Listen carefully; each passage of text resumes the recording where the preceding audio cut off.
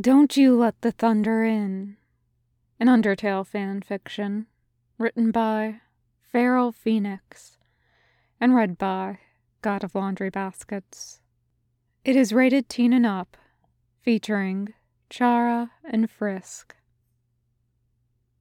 Content warnings for referenced child abuse, suicidal thoughts, intrusive thoughts, self-harm, and PTSD. 1. Chara.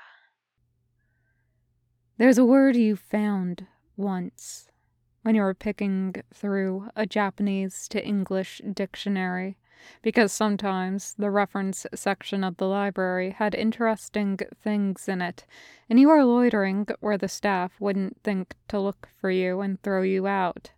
Sakanagi. It stood out to you because you liked the sound of it mostly. It felt good to whisper under your breath. You don't remember what the individual characters looked like, but you remember the meaning. Backlash. Literally reverse the flow. The consequence for handling magic that should be beyond you. Maybe that's the other reason that it stuck with you for so long. You have always liked when consequences affect everyone, no matter how powerful, like natural laws, like justice. It isn't exactly the same, but you think that this closed circuit between you and your host is a little like that. It is nothing like that.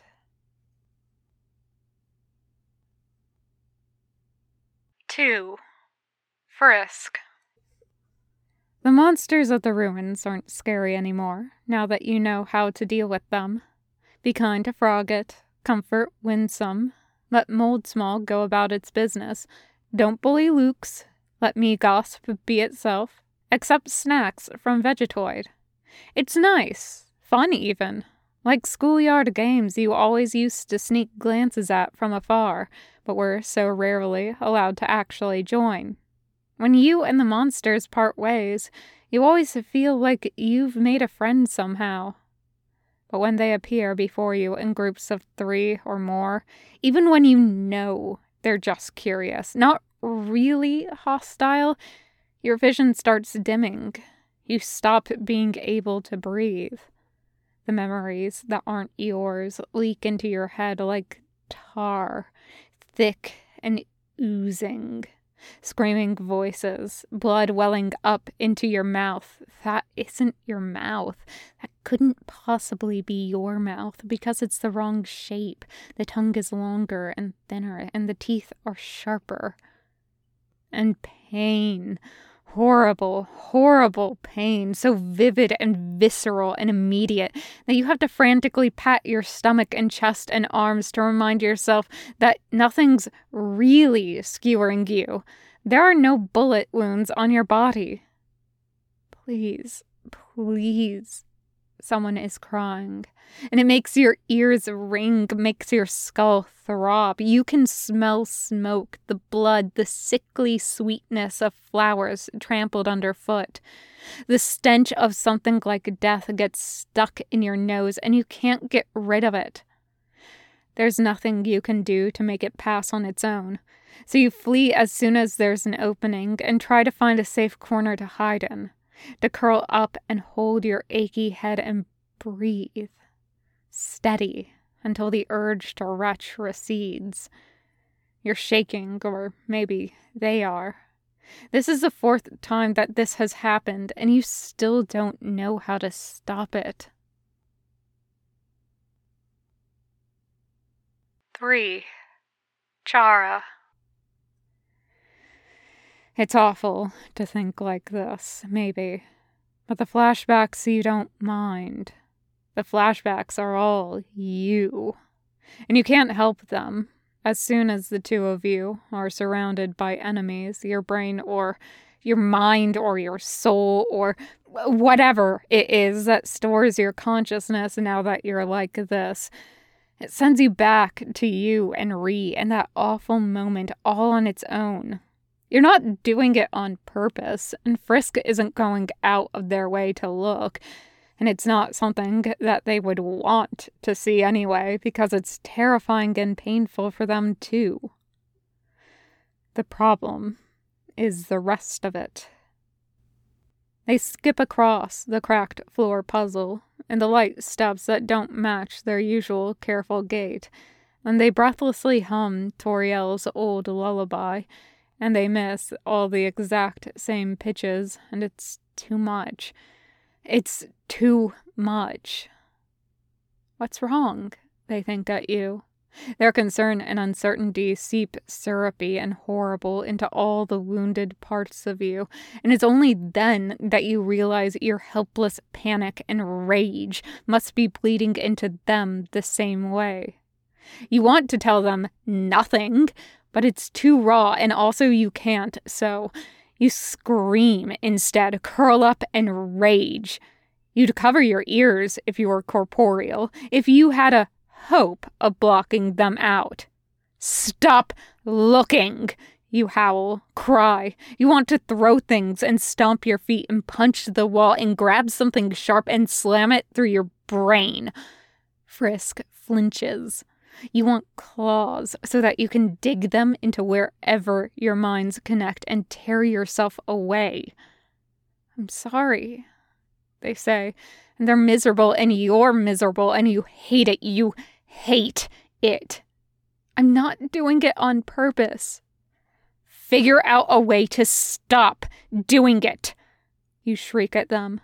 You're aware that you're not helping, that in general it's not going to do any good to throw a tantrum like a 10-year-old, but you are just a 10-year-old.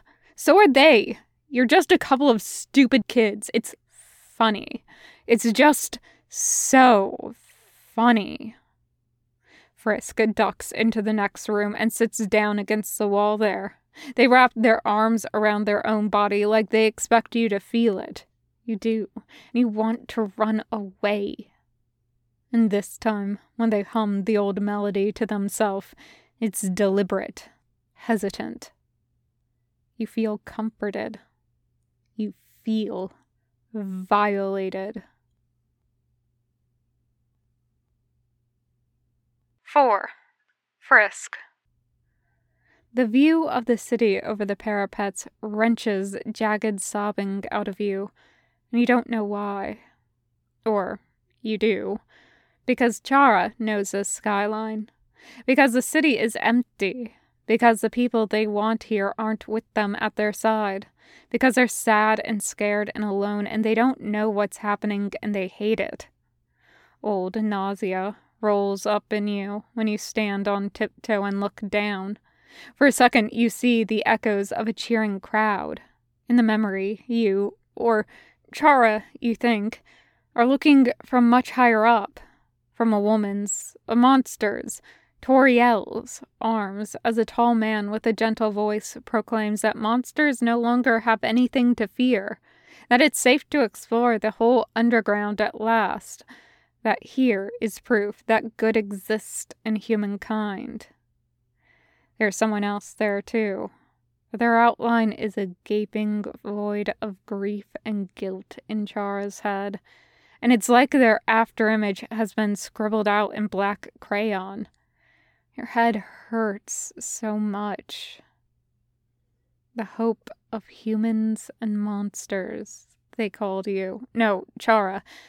And it makes you, no, Chara, sick to your stomach because humans are horrible. They're trash and disgusting and don't deserve to live, and neither do you. And God, you just want to stop.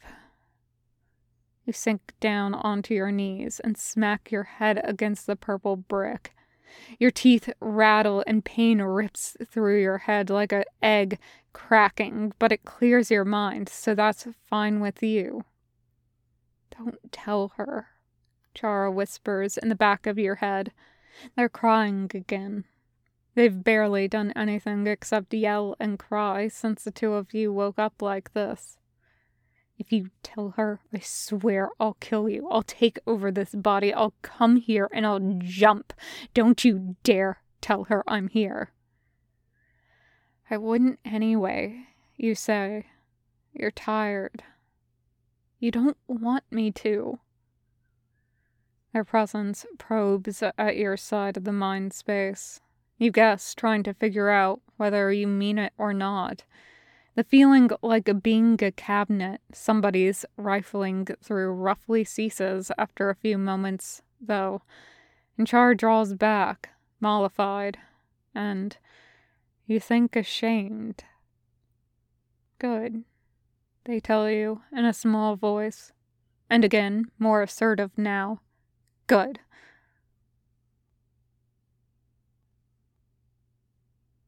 Five. Chara. There's only one thing worse than their prying into your head, than their saturating tenderness pouring down on you in a dolge with no way to shield yourself. Frisk sits on the bed you and Azrael used to share before New Home was built, and you moved there on your bed, and holds their head in their hands. The outside of a convenience store. It's night. The outside smells like piss and cigarettes, but it's closing in an hour and the cashier is giving you dirty looks for loitering. Your knees hurt, and you don't know what to do, and they're still not back yet. Park at sundown, sitting on the bench because you're not allowed to go and play on the jungle gym with the other kids, and if you break the rules and they see you, they'll leave you here all night. Some parent who's been looking at you for a while comes up and asks where your mommy and daddy are, sweetie. You don't answer. Of course you don't. But she keeps bothering you, so you sign for her to go away, and she frowns and takes her phone out of her purse, and the next thing you know, there are police dragging you down to the station, and you're going to get in trouble. You're going to get in so much trouble, even though you tried, and you did what they said. They're not going to let you have dinner for a month this time, and you're running out of Halloween candy you've been saving from the school party, and the school lunches taste terrible, and there's never enough, and they'll hit you, but never anywhere anybody can see. Frisk whines out loud and claws at their head. Their hair catches between their fingers and pain shoots through their scalp, and you die a little inside. You want to be dead, properly dead, and unfeeling and not awake because their stomach is seizing up, and that part is you. And you don't know if the pain in their chest is yours or theirs or what. It's too easy to knock them aside and steal control of their arms and legs, and that scares you. But all you can do is get up out of your room and run outside because freaking out will just make it worse for you both. You throw up in the leaves until nothing comes up but bile, the ground painful on their scraped hands and knees. They're crying, or maybe you are. That's all they do when they're not bumbling through puzzles and making friends with monsters, is cry. You ask Toriel for a glass of water when you get in. Their voice is so creaky already, and their throat so raw from vomiting, that you can barely make yourself understood. She gets one for you, and offers to take Frisk's dirty shirt and wash it, and you let her because they're just curled up wailing. She leads you back to your room, tucks you into your bed, hands you one of Ree's stuffed animals that you liked, but Frisk doesn't care about. But Frisk isn't in control of the body right now, so you hold it to your chest fiercely and don't let go. You'd bury your face in it if you weren't all gross with tears and snot, and, if you didn't already know, that any trace of his scent will be long gone. When you fall asleep, you don't want to wake up. You have to, someone says, gentle from a long way away. You think it's Frisk, but they're still in a ball of bad memories, packed into the same too small landscape with you.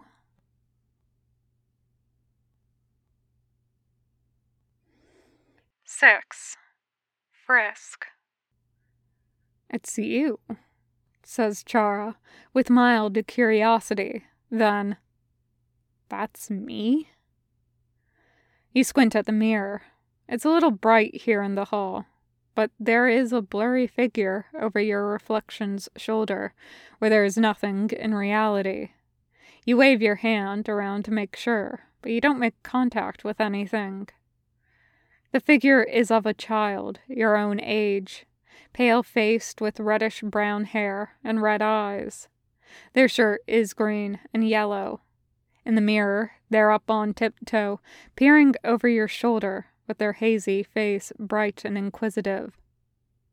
"It's me," Chara concludes. Then, "This is weird." You agree, and you know that they'll know already, so you don't say it. It helps to have a face to go along with the voice and the jumbled up emotions and memories. You already know a little what kind of a person Chara is. A hurt and angry person who's a lot kinder than they think they are. "No, I'm not," they think crossly at you. But it makes them more concrete in your head to know what they look like. "You're cute," you informed them. They sputter and you giggle, letting your affection well up in you like an armful of treasure so that they won't be able to doubt you. 7. Chara. Toriel blocks the way. She looks through you, through Frisk. "Prove to me you are strong enough to survive," she says. Frisk is crying, and you think that you are too. You remember lit candles being held against your arms and rough hands yanking you by the hair, and they flinch, and they think of dodging swung frying pans and being shoved against the wall so hard it knocked the breath out of them, and you tremble. Toriel, who was kind to you, who took Frisk in, even if it was just to replace you and Ree. You don't want to believe it. You don't know what she wants of you, or what to do. Frisk tries to tell her that they don't want to fight. Signs rushed and shaky and barely intelligible. Toriel hurls fire at them. They cover their face with their hands and dodge. They can't think of anything else to say. It doesn't seem like talking is going to get you out of this situation. But your panic and grief and theirs are on a spin cycle, a Mobius strip of anguish with no exit. "It will be all right," someone says, quiet. "I know what to do." "Who are you talking to?" Frisk cries after you. "I need your help right now." You take their arms and wrap them around their body to still their shivering. You take their lungs and breathe in and out to a steady count from 1 to 7. Toriel waits, impassive, for your next move. You stay as you are for several moments more. "Is that better?" you ask Frisk, easing back. "A little," they say, puffs of gratitude and shame emerging through the murk of their despair. "We can spare her," you tell them. "We'll do it together." Frisk bites their lip and nods. The end. Thank you for listening.